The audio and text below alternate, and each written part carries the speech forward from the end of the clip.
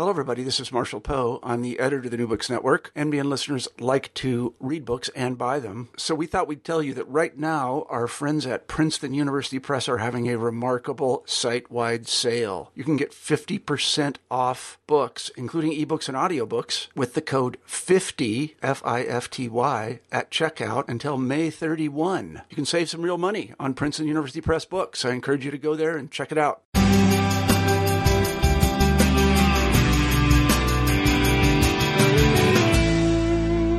Hello, and welcome to New Books in Sociology. I'm your host, Annie Sapukaya. New Books in Sociology is one of the many channels in the New Books Network, a volunteer-driven project where we interview authors about their new books in different fields. This gives listeners the opportunity to learn about new books and new ideas from the authors themselves, and will hopefully make everyone dash to the bookstore. Today I am going to talk to Michael Salter on his new book, Organized Sexual Abuse, published by Routledge in 2014. Salter is a lecturer in criminology at the University of Western Sydney in Australia. His research focuses on the connection between gendered violence, health and culture, and the significance of violence in the formation of culture and identity. In this book, he talks about his research on multi-perpetrator and multi-victim abuse, and the trouble victims have getting their stories heard and believed. Good morning, Michael. Good morning, Annie. So we're talking to you today about your book, Organized Sexual Abuse. To begin, could you tell us a little bit about your background and why you decided to write this book? I'm a lecturer in criminology at the University of Western Sydney. My background's in public health, and I became concerned about the lack of evidence and the lack of research, specifically on the issue of multi-perpetrator child sexual abuse.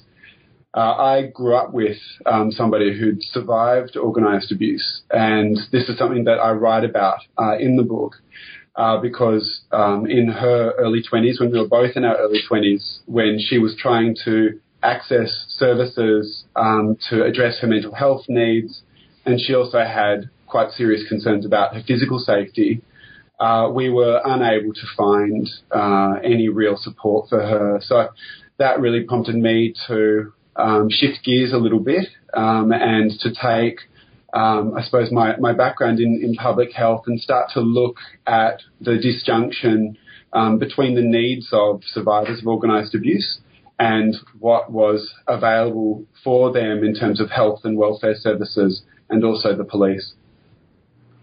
What do you kind of define as organized abuse as opposed to, I guess, disorganized abuse or, abuse that isn't multi-perpetrator? It's interesting you bring it up. There is sort of a crossover between organised and disorganised abuse. There's a significant minority of sexual abuse survivors who have experienced sexual abuse by more than one person because they're in a vulnerable situation and they experience opportunistic abuse by different people who don't know one another. My concern was particularly in relation to people who'd experienced sexual abuse by multiple offenders who did know one another and who were acting in concert. Because this adds an additional dimension of secrecy and conspiracy to the abuse. My working definition of organised abuse for the book was quite simple, that there were more than two adults acting in concert to abuse more than one child. And I ended up in the book not restricting this to childhood, but to include adults as victims of organised abuse because I spoke to a number of women in particular whose experience of organised abuse began in childhood, but it didn't end in childhood. They continued to be abused into adulthood by the same offenders as they had been when they were kids. Wow. And so what kind of research did you do? You interviewed a number of people, correct? There's a lot of sort of excerpts and quotes in your book about people that you spoke to. It was a combination of qualitative research. So I did life history interviews with adults that had experiences of organised abuse beginning in childhood. And these interviews would last anywhere between sort of 2 to 8 hours. often this was the first time that people had had the opportunity to really tell the story of their life and talk about how they'd come to be the people they were today. And often that person, that trajectory was shaped by these early onset traumas beginning in childhood. I really aimed to situate that qualitative research within the existing epidemiological and quantitative data that we already have about sexual abuse, because we've got very good long-term cohort studies and also prevalence studies of sexual abuse, and they clearly show that a proportion of people reporting abuse in childhood are reporting multiple offenders, and they're also reporting other experiences commensurate with organised abuse, such as the manufacture of child abuse images, the collusion of male and female perpetrators in abuse. So these were all indicators that I could use to start to construct an empirical framework or an empirical context within which I could situate the qualitative research in order to really bring out some of the linkages between what my research participants were saying and what we already know from the available data. You talk a lot about victims of organized abuse not being believed. And I found that interesting because you do hear a lot about abuse, but the kind of abuse that you describe is so outrageous that it almost sounds made up. But is that a common kind of problem that it's so larger than life that it seems like this can't possibly be happening? I think there's a few issues there. I think, firstly, although as a society and a community and different communities can be very vocal in their concern about sexual abuse, the fact is that being disbelieved is the most common experience for any sexual abuse survivor. It's very, very rare that a victim has an experience of being validated and believed, because if they lived in that community, if they were in that context where disclosures of abuse and symptoms of abuse were being detected and understood for what they would be much less vulnerable to abuse in the first place. The abuse may not ever have taken place. So there is this disjunction, but behind the tremendous amount of talk that we have about sexual abuse, there really is a mass of victims and survivors who are disbelieved and who are silenced and invalidated. This is a particular issue for organised abuse survivors because the abuse that they experience tends to be more severe. So that's true of any multi-perpetrator sexual or physical offence. The more offenders are involved, the more severe the abuse and the violence tends to be. We also see in organised abuse cases that offenders are quite premeditated in undermining the child's disclosures. So using drugs, using costumes, uniforms, often sometimes quite bizarre behaviour, so that if a 5 or a 6-year-old was to disclose what was happening to them, the words that they would use would be easily misunderstood. We had an organised abuse case come to light here in Australia quite recently, in which two men had in effect purchased a child from Russia and then raised the child in the context of a pedophile ring. And these men actually engaged in fake forensic interviews with the child. So they would pretend to be investigators, and they would actually interview the child and coach the child on what the child should say, so that if the child ever was interviewed by police, they would be quite practiced in their responses. So this is the level of premeditation that we see in organised abuse. And it makes the community really uncomfortable to realise that there are a group of offenders that are very creative in their efforts to evade detection. It seems like they have it all kind of figured out before. Like there's so much manipulation that it's almost impossible for them to even be believed, for victims to...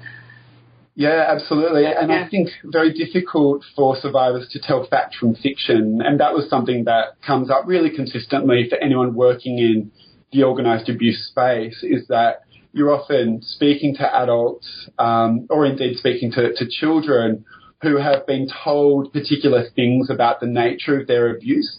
So, for example, there was a case a few years ago in Wales where a group of people had come together and had engaged in ritualistic sexual abuse of children, and they were convicted and went to prison for this.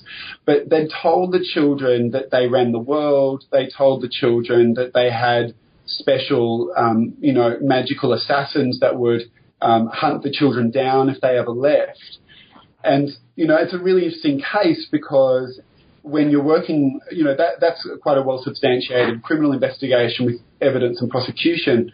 But very often when you're speaking to adult survivors of organised abuse, they may still believe this. They may still believe that their abusers are part of the government, that their abusers have special assassins that are going to hunt them down. So, and it's quite a fine line between trying to understand how they came to that worldview without necessarily believing it to be fact, but also without then invalidating them and undermining their understanding of what they've been through. It's a really difficult line to walk because survivors are so used to being disbelieved and very sensitive to feeling as though they're being laughed at. And how does shame play into all of this? Because according to a lot of the examples that you give, perpetrators will often twist things so that they'll make it seem like it's the child's fault, or even with adults, right?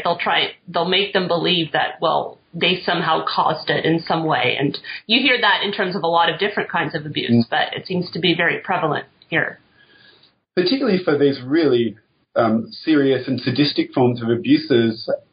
I think, when I was doing the interviews with survivors, I really came to the sense that I think perpetrators believe it. I think that the perpetrators of the kind of abuse they were describing, in which the child was being forced to do extremely humiliating and degrading things, I think it's part of the worldview that perpetrators are trying to construct in order to exculpate their own responsibility for the abuse, that they create a situation in which the child is seen as really degraded and filthy and disgusting, and therefore deserving of the things that the perpetrator group wants to do to the child.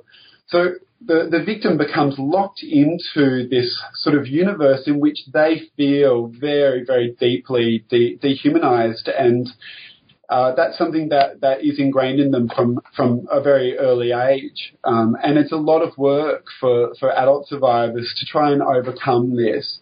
And it's incredibly destructive. I mean, obviously, it's incredibly destructive thing to do. It is a real task, I think, for survivors of organised abuse to try and create a sense of themselves and a sense of their world in which they're able to get away from those deeply embodied feelings of shame and humiliation, which not only lock them into the cycle of abuse, but once they leave the abuse, really prevent them from disclosing because they don't want to talk about the things they've been forced to do. Mm-hmm. Could you tell us a little bit about your experience that you write about in the book about caring for your friend Sarah, and how that came about, and what happened to her through the course of your time together?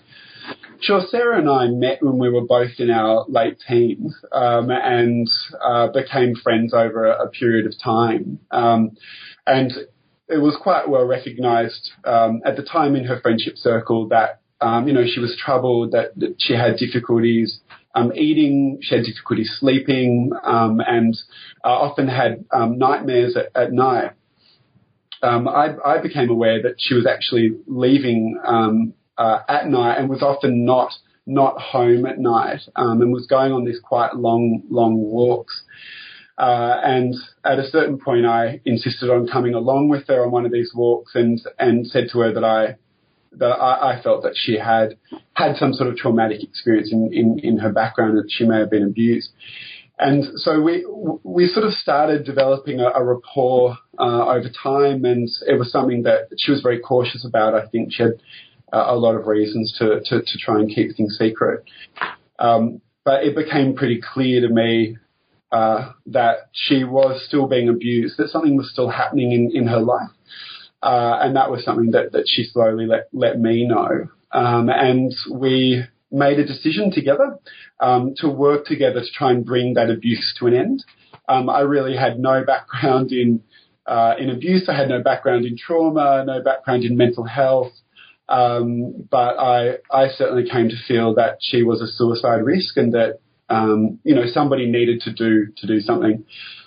So we spent about a year where we lived together and sort of tried to plan out, how we were going to improve her mental health, how we were going to improve her physical well-being, how we were going to protect her from what was happening, because she was receiving phone calls, emails, text messages on her cell phone from these unidentified people who were instructing her to go to a certain place at a certain time, and they would sort of pick her up.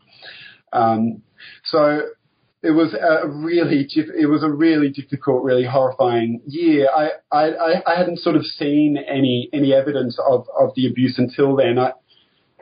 She talked about it a little bit, but it was only once we lived together that I sort of saw really incontrovertible physical evidence that she was continuing to experience physical and sexual assault. And I write a little bit about this in the book.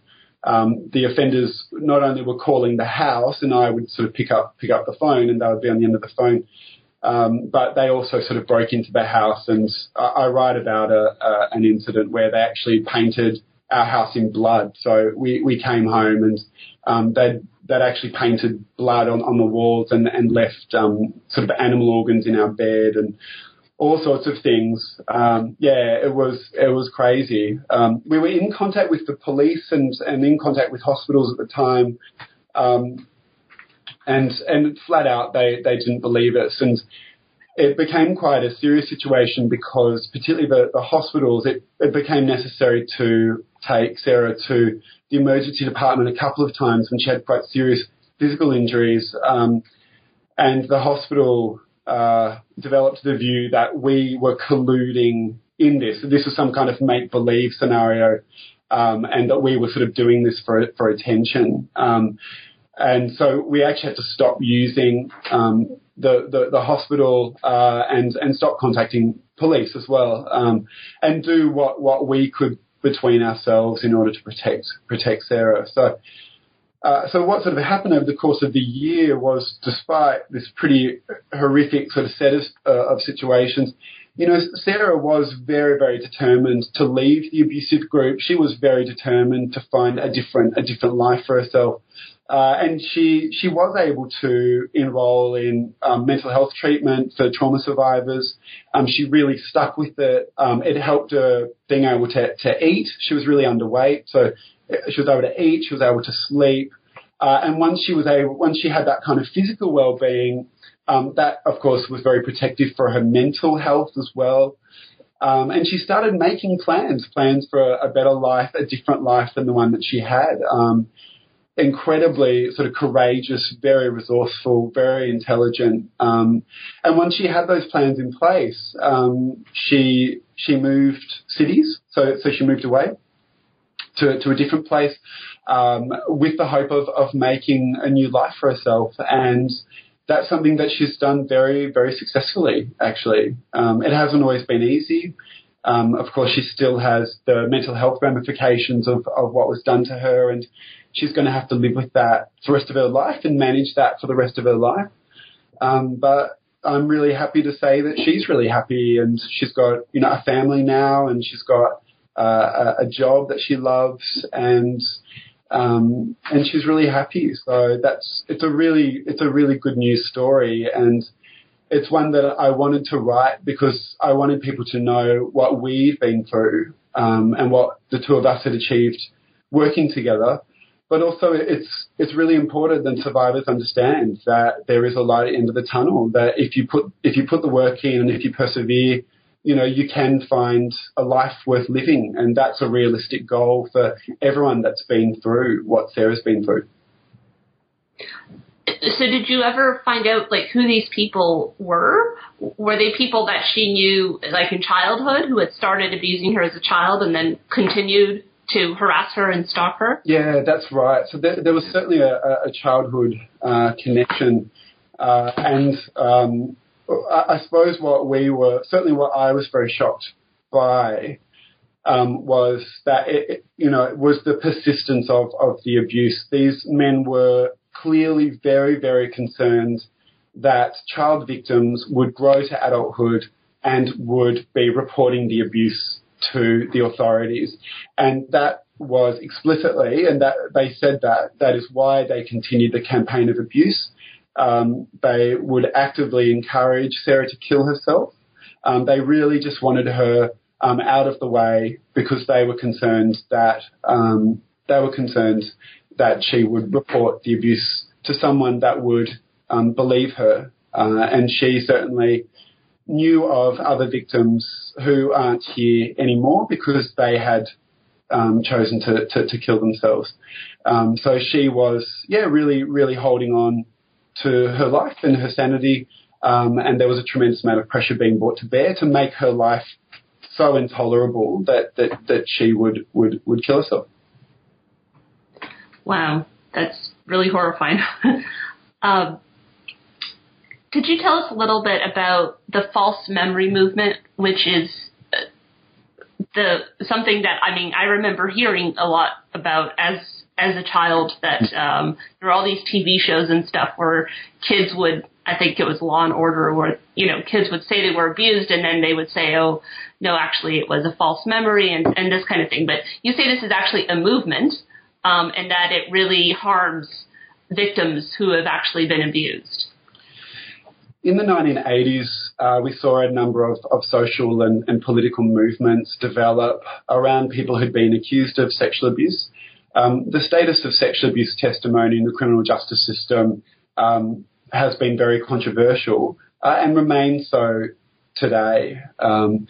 Because historically in the criminal justice system, the status of women and children's testimony has been very uncertain. We have long-standing beliefs in our culture, in Western culture, that children can't tell fact from fiction. And we have long-standing beliefs in Western culture that women make up lies about sexual abuse and rape for attention. And women make up lies about sexual abuse and rape because women are childlike and are unable to differentiate between fact and fiction. We've explicitly articulated that in legal documents and legal texts well into the 20th century. So in the 80s, when both children and women began to disclose sexual abuse and this began to be taken seriously for the first time, political movements and social movements were able to capitalise on this very pejorative, negative view of women and children's testimony in order to garner a lot of support, and particularly a lot of support amongst journalists and media. And the news media has long been very sceptical of allegations of sexual violence. And they were also able to garner a lot of support from academics who were also, socialised into this sceptical view. And that really came together in the early 90s. In the United States, when a group of people accused of sexual abuse and their supporters were able to join together with a group of academics into a very powerful coalition of people who were arguing that much or most sexual abuse allegations were invented.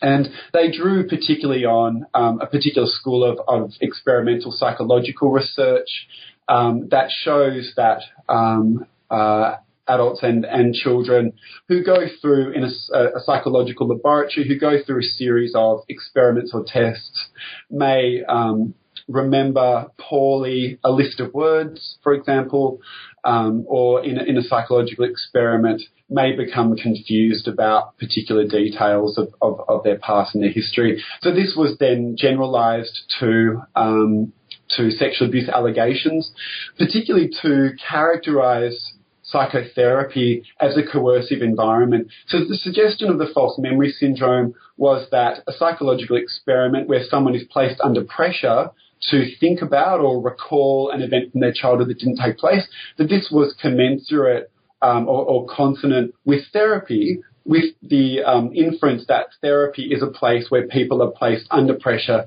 to remember things that didn't happen to them. So simply put, this was a false analogy. It was an overgeneralization of psychological research findings. And what we had happened, particularly in the United States, was a group of both psychologists and sociologists who began to make a lot of money as expert defense witnesses in the criminal justice system, charging $300 or $400 an hour for their testimony in defense of adults accused of sexual abuse. And not infrequently, adults accused of organized abuse, sadistic abuse that the community was already very skeptical of.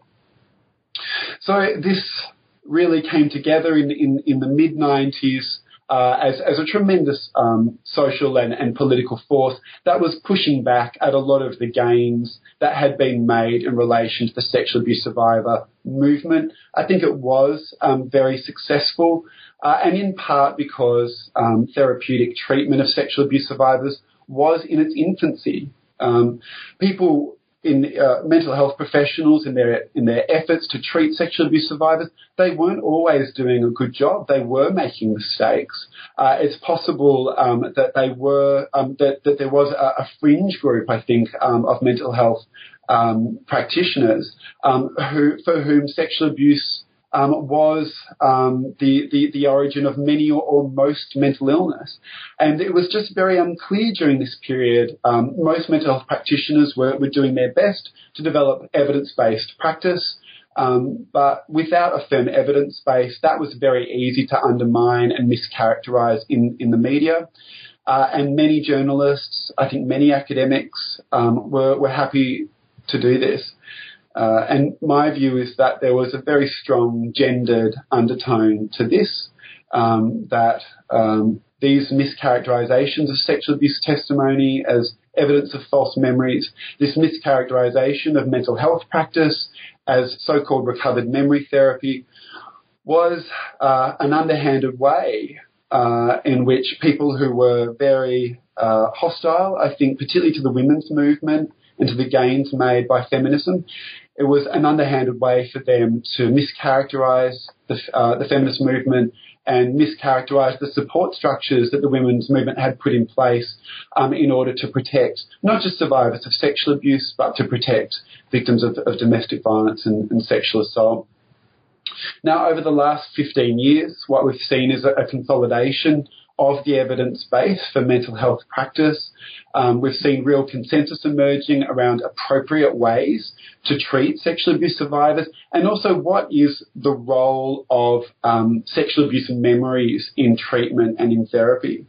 And a real push towards focusing on survivors' current capacities, focusing on building their skills in the present day.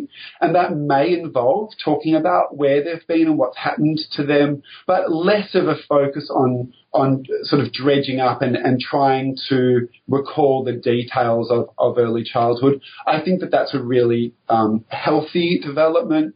But we still have some questions around the access of sexual abuse survivors to the justice system. And how can we make sure that when sexual abuse survivors are reporting this abuse, that they have access to justice? Everyone that's been a victim of a crime has the right to go to the criminal justice system. They should be treated well, they should be treated respectfully, and they should expect a just outcome. And that's an open question at the moment for people who choose to go to the police to report something that's really terrible that's happened to them when they were 5 or they were 10. I think we still have some way to go to make sure that sexual abuse survivors are having a good experience in the justice system and they're not being harmed by it. It must be quite terrifying, because if they go to the police, then they need to tell the police, and if they prosecute, they need to tell their story again and again and again in court, right? And oftentimes they'll be in the same room as the person they're accusing. It's very challenging, and it's difficult to strike a balance on both sides. You know, due process is really important, and there are just some practical obstacles for people who are recalling abuse that occurred 10 or 20 or 30 years ago. There's practical obstacles to proving that that took place, and we're never going to escape from that conundrum. And sometimes it may mean that mental health practitioners and other support services need to be providing sexual abuse survivors with ways of accepting a really difficult fact, which is that they may not get their day in court, and they may really want that, and they may have every right to it, but there's only so much that we can prove or establish, to a reasonable, beyond a reasonable doubt, when a lot of time has elapsed. But nonetheless, those who choose to go to court and they've got a good case, they should be listened to. And the false memory argument, the notion of a false memory syndrome, has faded over time because it was never a scientific diagnosis. It never received mainstream acceptance in psychological science.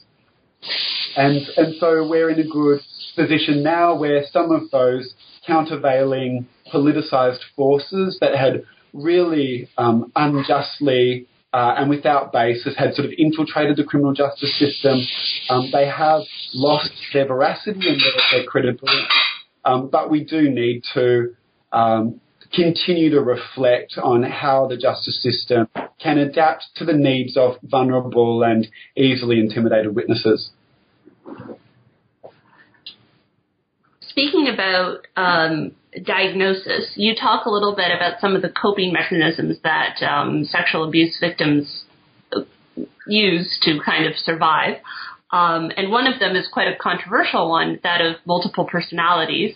What is your take on that diagnosis? Do you believe that it's real? And is the skepticism toward that diagnosis part of the false memory movement? Is it part of that attempt to, undermine the testimony of women? Yeah, it's a really complex question, I think. People who have survived early trauma, severe trauma, particularly chronic abuse as they grow to adulthood, when they present in a mental health setting, they often have a very florid presentation. So the way in which they're presenting, they have much higher rates of, psychotic symptoms, much higher rates of dissociative symptoms. They may be presenting in ways that are really challenging for a mental health practitioner to make sense of. Dissociative identity disorder, which is the way in which we now term multiple personality disorder, has been the subject of ongoing controversy really over the last 30 years, specifically because it is a common diagnosis for people who are recounting early and extreme trauma. So we can't make a distinction between the skepticism with which their stories and their testimony have been met and the skepticism that the diagnosis has attracted. Now, ironically, because of this skepticism, dissociative identity disorder, or DID, is one of the most well-substantiated psychiatric diagnoses in the DSM. We've got a range of different studies, including, MRI scans, brain scans, a range of different studies that clearly shows that there are significant differences in brain function and neurological function amongst adults who have survived serious and organised abuse. There's also been a lot of work done to show in research that adults with DID diagnoses, that their histories of organised abuse can be substantiated. And it's not uncommon that they have witnessed murder, for example, and that murder was investigated by the police and someone went to prison. That's quite common in the histories of people with DID. And the stereotype or the straw man of the woman with DID who's recounting this terrible history, and there's no documentation of it, that's simply false. When we look at psychiatric clinical case reviews, adults who have diagnoses of DID very often have very well documented histories of abuse. So DID is a psychiatric diagnosis that we can take seriously, and we need to take seriously because adults with a diagnosis of DID have really high physical and mental health needs, really high rates of psychosocial difficulty. There's no question that they have extremely difficult lives. And I think, unfortunately, the controversy over their diagnosis has overshadowed the fact that they're often too disabled to work, too disabled to carry on caring for their families sometimes, too disabled to enter into safe, productive relationships with other people. And it's really sad that this sort of false and I think exaggerated skepticism around the disorder overshadows their day-to-day needs. Mm. You have a chapter called Living in Two Worlds, which is one of the more horrifying ones I find, because it talks about sexual abuse, organized sexual abuse within the family. And the thing that really struck me is how most of these families seem very normal, right? I mean, it's this facade of being, having a daytime life and a nighttime life. Can you talk about how family organized abuse maybe differs from other types of organized abuse?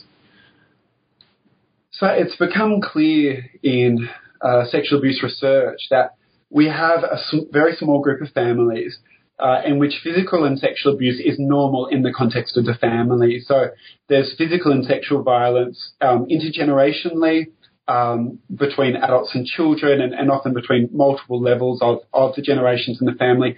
But then sexual and physical violence is then normal across the family, so normal between siblings, for example.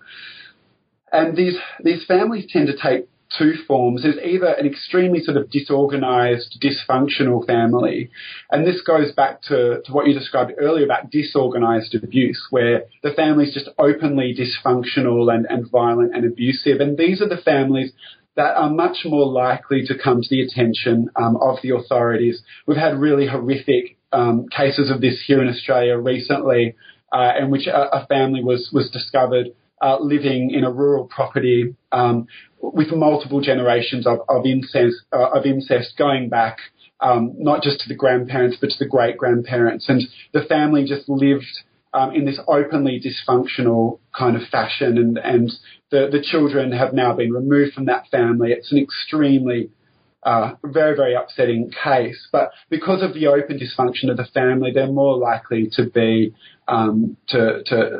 identified. We then have these much more authoritarian, patriarchal families that is organised around the disavowal of the abuse. So although abuse and violence is happening routinely, normatively within the family, the structure of the family is organised to deny that the abuse is taking place, to disavow it, and to cover it up.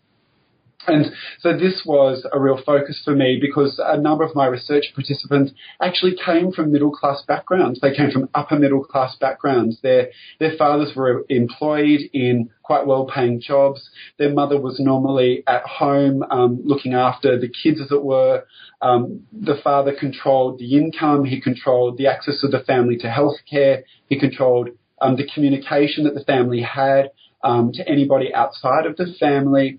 And there was a tremendous amount of fear in the family about what would happen if you ever spoke out, not just because the father would be violent or the father was frightening, but also that the father was connected to a set of other men who also had the capacity to abuse and to be physically violent to the members of the family. So this particular chapter is called Living in Two Worlds because that's how participants described it. A number of participants who didn't know one another, they'd never met, they talked about having a day life and a night life. And they said, what happened in my family during the day bore no relationship to what happened at night. It was completely different. And you didn't speak about what happened at night during the day. Nobody spoke about it. And if they spoke about it during the day, their family members would look at them as though they were crazy, and they would be told, "Oh, you just had a bad dream, you just had a nightmare last night. You're fine, everything's fine."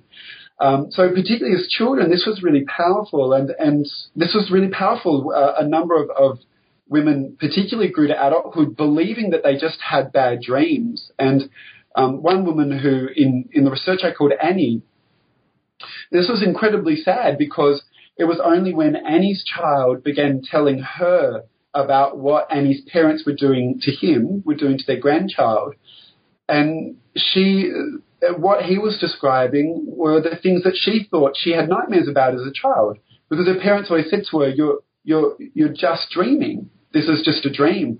And when her own son was saying to her very specific things that she remembered her father doing, it was then that she realized that she wasn't having nightmares, that she'd grown up in a very abusive family, and then had placed her own child at risk by leaving her child with her parents. So these are very effective strategies that families use in order to confuse children, in order to control children, and in order to quarantine the abuse in such a way that the child may, for many years, not ever get to a point where they're certain enough about what they're experiencing to tell anybody about what they're going through. Most of the time, these perpetrators are men, correct, when it comes to sexual abuse? Yeah, organised abuse is a really challenging one because it's one of the main domains or arenas in which we do see female offenders. We see female perpetrators of sexual abuse, and studies done in the US, where in the United States, where there is the FBI does actually have a database of sexual abuse incidents and offenders. Organised abuse is about 50% of the cases of female perpetrated sexual abuse. So it was really important in this study to look at the dynamics of organised abuse, because it became quite clear from what participants were saying, and this is consonant with the research on female perpetrators of sexual abuse in treatment, that although women do participate in organised abuse and may take an active role in sexually abusing children, we need to look at the gender dynamics of the perpetrator group and recognise that very often this woman is not acting, as it were, freely, that there are, she lives under the threat of violence. She's often also experiencing abuse alongside the children.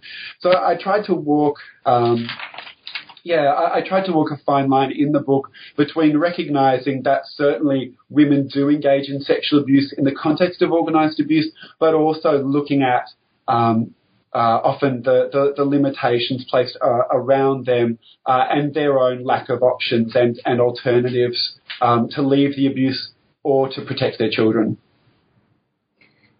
You actually say that a lot of the time organized sexual abuse is a collective masculine performance. What do you mean by that? Multi-perpetrator sexual offences are driven they're driven wholly by men and a particular male dynamic. That's true of gang rape. It is extremely rare, almost to the point where we've just never had a case of gang rape that has been female perpetrated and female driven. And so it's unsurprising that that's also a dynamic that's reflected in the context of organised abuse.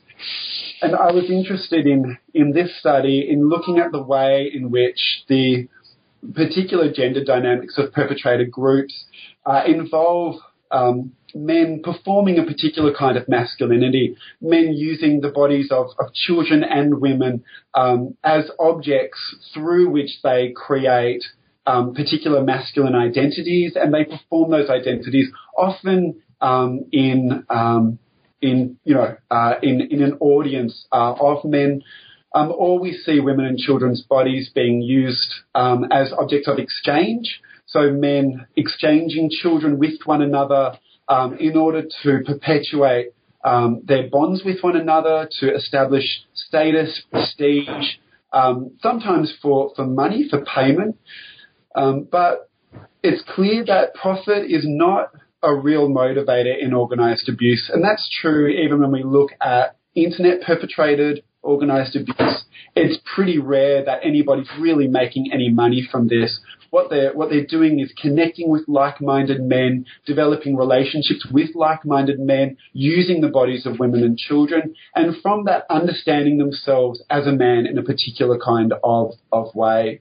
And in organised abuse, this construction of masculinity becomes very aggressive, very sadistic, really very, very dangerous kinds of masculinity being performed and perpetrated through sexual abuse. What do you hope that people will take away from your book, reading it? Like, what is your hope for the future?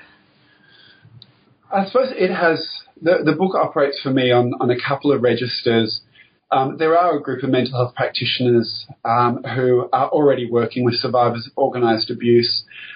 We have got some, I think, really useful, guides for treatment for organised abuse survivors, for survivors of extreme abuse. I think we've done some good work over the last 15 or 20 years to put in place a mental health treatment that's really supportive and really effective, and that's fantastic. What we don't have is the kind of sociological and criminological backdrop to that makes sense of what organised abuse survivors have been through. Mental health practitioners are dealing with survivors one-on-one, and certainly in my experience is that mental health practitioners are often trying to develop an explanation for organised abuse, and my hope is that we can use in this book sociological theory, criminological theory to start to paint a broader picture. And then this connects organised abuse with other efforts around sexual abuse, around domestic violence, around sexual assault. Organised abuse is on a continuum of sexual violence. This is how Liz Kelly in the UK describes it, a continuum of sexual violence. It's at the far end, but it's not off there in space on a peninsula, on an island, separate or distinct from other sexual offences. So organised abuse tells us something about our society. The fact that some children and some women are vulnerable to extreme abuse and extreme trauma over a long period of time, the fact that those women and children can repeatedly notify the authorities, can repeatedly notify the police, and yet not get support, not get assistance, it became really clear in my research that that's something that perpetrator groups take for granted. They expect the helplessness of the women and the children that they victimise. And it's only until, social services, welfare services, law enforcement, the criminal justice system makes the adjustments that they need to make in order to acknowledge that we have people who have survived extreme long-term trauma. It's only once they make those adjustments that we won't have organised abuse anymore. And so my hope is that the book is a resource for practitioners, but I hope it's also a resource for those sociologists, those criminologists, those policymakers who are thinking long-term about how we can realign our policy settings, how we can realign our provision of services in order to address the burden of violence on us as a community, because it's really clear that survivors of organised abuse are actually a very, very expensive population for us as a community. They're making repeat contacts with police, with health services, alcohol and drug services, social services. We see a tremendous overrepresentation of organised abuse survivors on the streets. So they're falling so far through the cracks. They're on the streets. They're in prison. We have too many organised abuse survivors in prison.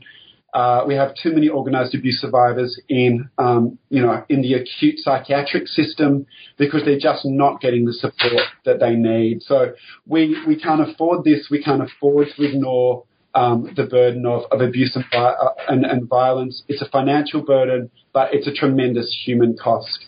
And I think that the book seeks to really make that concrete and really drive that home. If people want more information about the book, the research that you did, and sexual abuse in general, where can they find it? Is your book readily available? Is it out now in print or on Amazon?